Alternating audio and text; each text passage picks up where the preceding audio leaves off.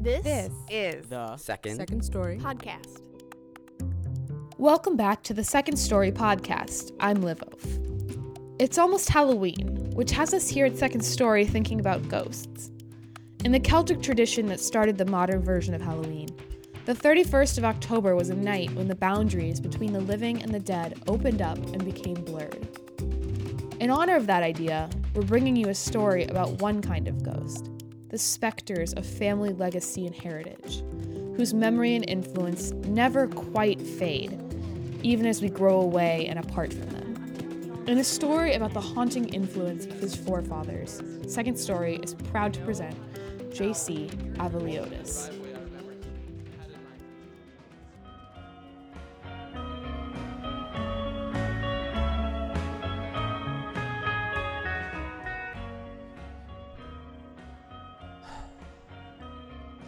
Sometime late in his third year, my son decided his favorite letter was O.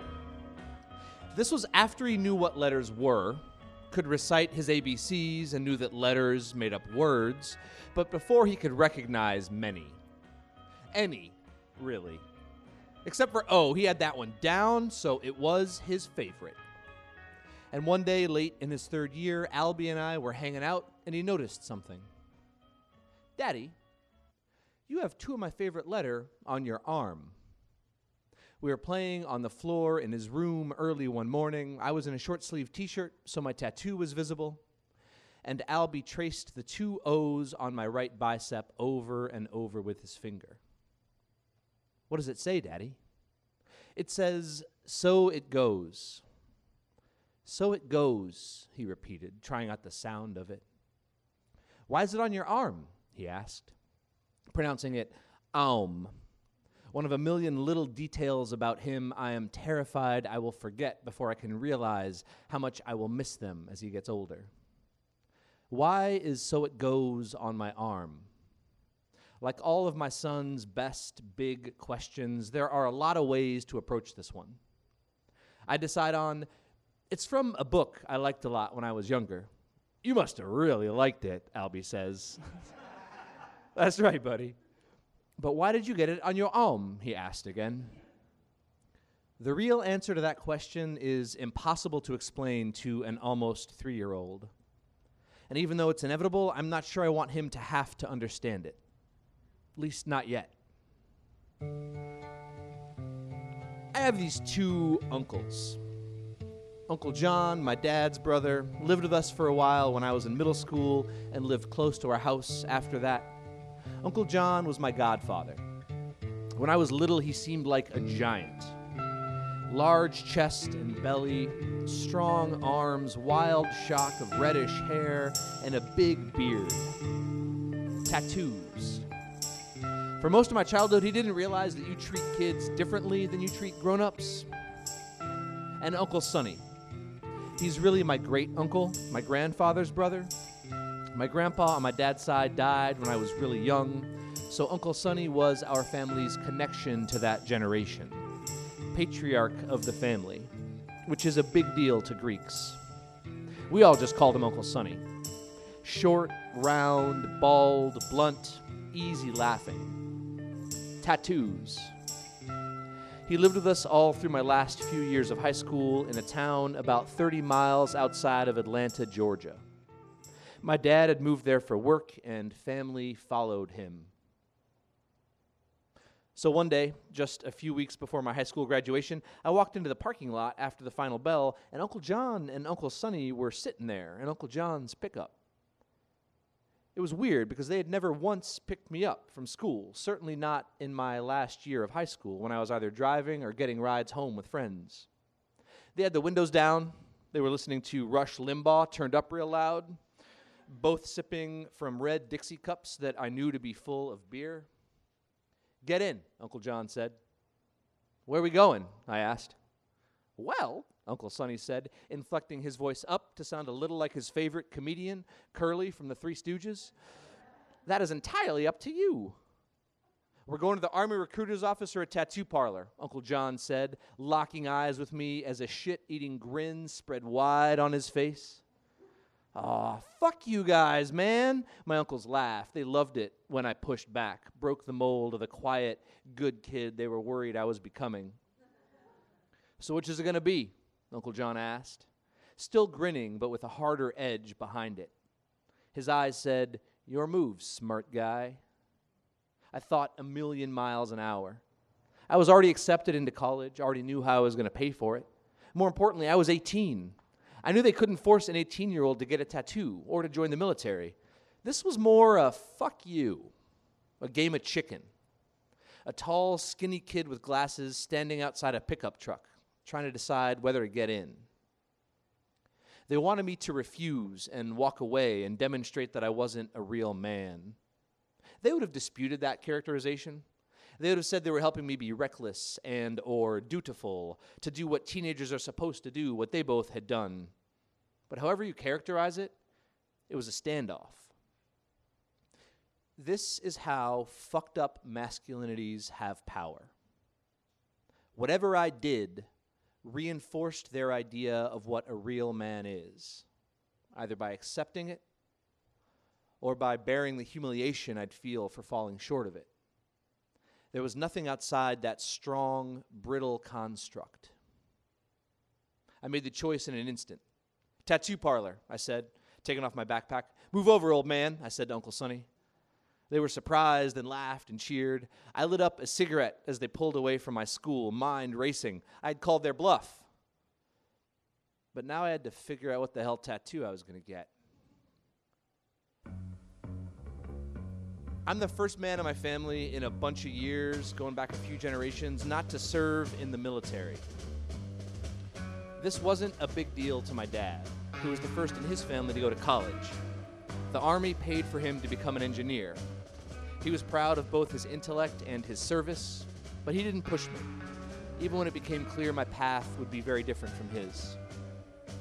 Me not joining the Army was a bigger deal for Uncle John. He and my dad enjoyed arguing. My dad liked it, but Uncle John loved it. I've heard him switch sides mid-debate just to keep the argument going. In middle school, when Uncle John still lived with us, I used to sit on the porch listening to my father and Uncle John argue, both smoking and sipping beer from Dixie cups. Uncle John would flick ash off of his large forearm. It bore the marks of his time in the Army, scars, and tattoos with numbers and letters, battalion and company nicknames, crudely drawn soldiers with blunt weapons. His arms were incomprehensible and fascinating to me, a hieroglyphic of masculinity. I learned the shape of my mind talking things out on that porch. I don't know if I became a liberal to argue with my father and uncle, or if my father and uncle argued with me because I became a liberal. And just as these dynamics between my father and uncle and me were shifting late my sophomore year, Uncle Sonny moved in. I hadn't really known him well before then. He had worked at the post office, served in the Air Force, and one night after he moved in from my bedroom, I overheard him say something about me to my dad and Uncle John, who was married with 2 daughters and a house near ours by that point. He's the last of the line, Uncle Sonny said. If he dies with no sons, our name dies with him. That boy sleeping in there, that's our name. Fucking A, I heard Uncle John say. And I heard them pour another shot and toast to me and my future sons. I fell asleep that night thinking hard, this strange, uncomfortable, new enormity of feeling surging in my chest. Uncle Sonny was amused by my bookishness. One evening in my last year of high school, we were all on the porch arguing about taxes, me for, them against. Uncle Sonny interrupted me. Have you ever had a gin and tonic? I paused. Wait, the drink? No. He rolled his eyes and mumbled to himself, I have to do everything around here. And then he went inside and came back with a very tall, very strong gin and tonic. Drink this. My dad started to protest, but Uncle John interrupted. Uncle Sonny's right, Jim. If he's going to go to college, there's a lot of shit he needs to know. From then on, they staged something kind of like a reverse intervention. If we don't teach you some of this stuff now, you'll never know what mistakes you should be making, Uncle John would say, pushing a bottle of tequila toward me. They started pushing me to get a tattoo after my college acceptance arrived. I resisted, but after that, I frequently found myself standing in front of my bathroom mirror, shirtless. I hated my skinny chest and my pipe cleaner arms. I would think of my uncle's arms, their tattoos, wondering what my arms would look like, inked, bigger. I don't know if I truly liked the idea or if I was just trying to please my uncles. I've never been really clear on where my feelings end and my sense of obligation begins, but I would never have done it, and my uncles knew that. So they just showed up at school. My son met Uncle Sonny once, a few months before he died in 2015. Uncle Sonny was so proud when he learned that my wife and I were having a boy. And when I heard Uncle Sonny was dying, I knew I wanted to get Albie to Florida to see him. Albie wasn't 2 yet, and Uncle Sonny looked skinny and drawn, but there's a picture of me and my dad and Albie and Uncle Sonny sitting on Uncle Sonny's couch. Uncle Sonny and Albie are looking at each other and smiling. This is one of my favorite photos. Albie met Uncle John at Uncle Sonny's funeral. He was funny and goofy with my son, the same way he had been with me when I was small and became enthralled with him. Albie liked him a lot. Uncle John taught Albie how to say our last name, Ava Lotus. It isn't easy.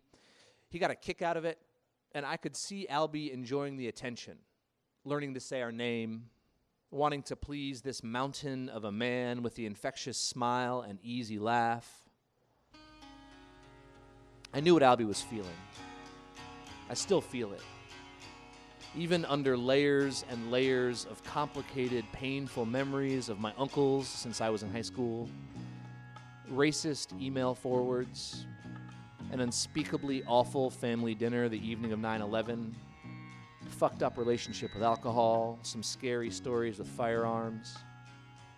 The life my family and I live, geographically, politically, couldn't be more removed from the men in my family. I had hoped this would protect Albie from some of the pain and confusion that I felt, that I still feel. But I wear the story of the men in my family inked into my flesh and deeper. I can't hide it from Albie any more than I can hide my tattoo. From the driver's seat, Uncle John took a drag on his cigarette, flicked ash out the window. "So what tattoo are you going to get?" "You'll see," I said. "You're probably going to hate it." It wasn't long into the drive when it hit me. One of those rare moments you have an idea so good, it feels like remembering something you've always known. I had a very serious Vonnegut phase in college that lasted through most of college and started early in my senior year of high school with one book, Slaughterhouse-Five. The novel mocks humanity's overinflated sense of itself. And bonus, it's anti-military, or at least it's anti-war. So It Goes comes up dozens of times anytime somebody dies. And it is what popped into my head that day in the truck with my uncles. And the moment it did, I knew it was perfect. Ink Wizard Tattoos was in a small strip mall in Stockbridge, Georgia, just one town over from mine. We entered and stood by the counter, looking at all the tattoo art adorning the walls. "JC," Uncle Sonny said, giggling, "how about this one?" He was pointing to this picture of an impossibly curvy blonde woman wearing a see-through negligee. "Maybe that'll be my next one," I said, and both my uncles laughed. "So seriously, what are you getting?" Uncle John asked. I looked at the equipment and the terrible art on the walls, doubt starting to creep in. "Well, it's from a book." "Figures," Uncle John said. "I want something simple, plain text, right here." And I wanted to say, "So it goes." They were quiet for a second. Uncle John spoke first. "That's cool. It's perfect for you. I can see why you like it." "Really?" I said. Uncle Sonny nodded. "You're a philosophical little shit, aren't you?" Tattoo artist came up. "So, who we inkin'?" My uncles pointed at me. The tattoo artist looked me up and down, then stared hard. I just tried to hold eye contact. After a long moment, he said, "You got something in mind? Are you going to pick something?" I described what I wanted. He listened and closed his eyes and thought for a second. "If it's simple and clean you want, then you probably need a typeface more than something hand-lettered. You don't want to end up looking like some airbrush douchebag." Okay, I said. He walked to his computer, opened up Microsoft Word, and started typing the phrase over and over again. He rendered each in a different font, looked at the screen for a while, then he said, "I think it's this one." "Is that Times New Roman?" I asked. The artist nodded. I looked closer. It felt ridiculous, but dude was right. It was matter of fact and unadorned. It was exactly what I described. "Let's do it," I said. The artist looked at my arm for a while, then adjusted the size and spacing of the phrase to extra skinny. He printed it onto temporary tattoo paper. He applied it to my arm and stepped back. He looked at me hard. "You need to be sure about it. If you don't like it, we can wash it off and try something else. Make sure you're sure." I looked at my arm in the full-length mirror. I expected doubt to creep in, but it felt right. So it goes seemed to preclude regret, which was sort of the point. At the very least, I thought, it'll be really ironic when I regret it. "I like it," I said. "Let's go." Uncle John stopped at a convenience store on the way out of town and came out with 3 bottles of Budweiser. "Your mom and dad are going to be pissed," he said, handing me a bottle. I sipped the beer and nodded. Uncle John started the truck, and we rode in silence for a while. Then Uncle John spoke up. "So," he said, "do you feel like more of a man?"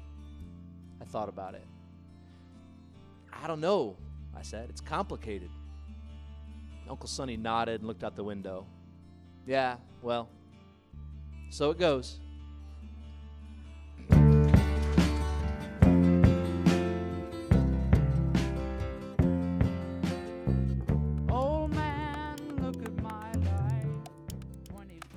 This story was curated by Gracie Meyer, directed by Dorothy Milne, and music and sound designed by Mike Prusgoda.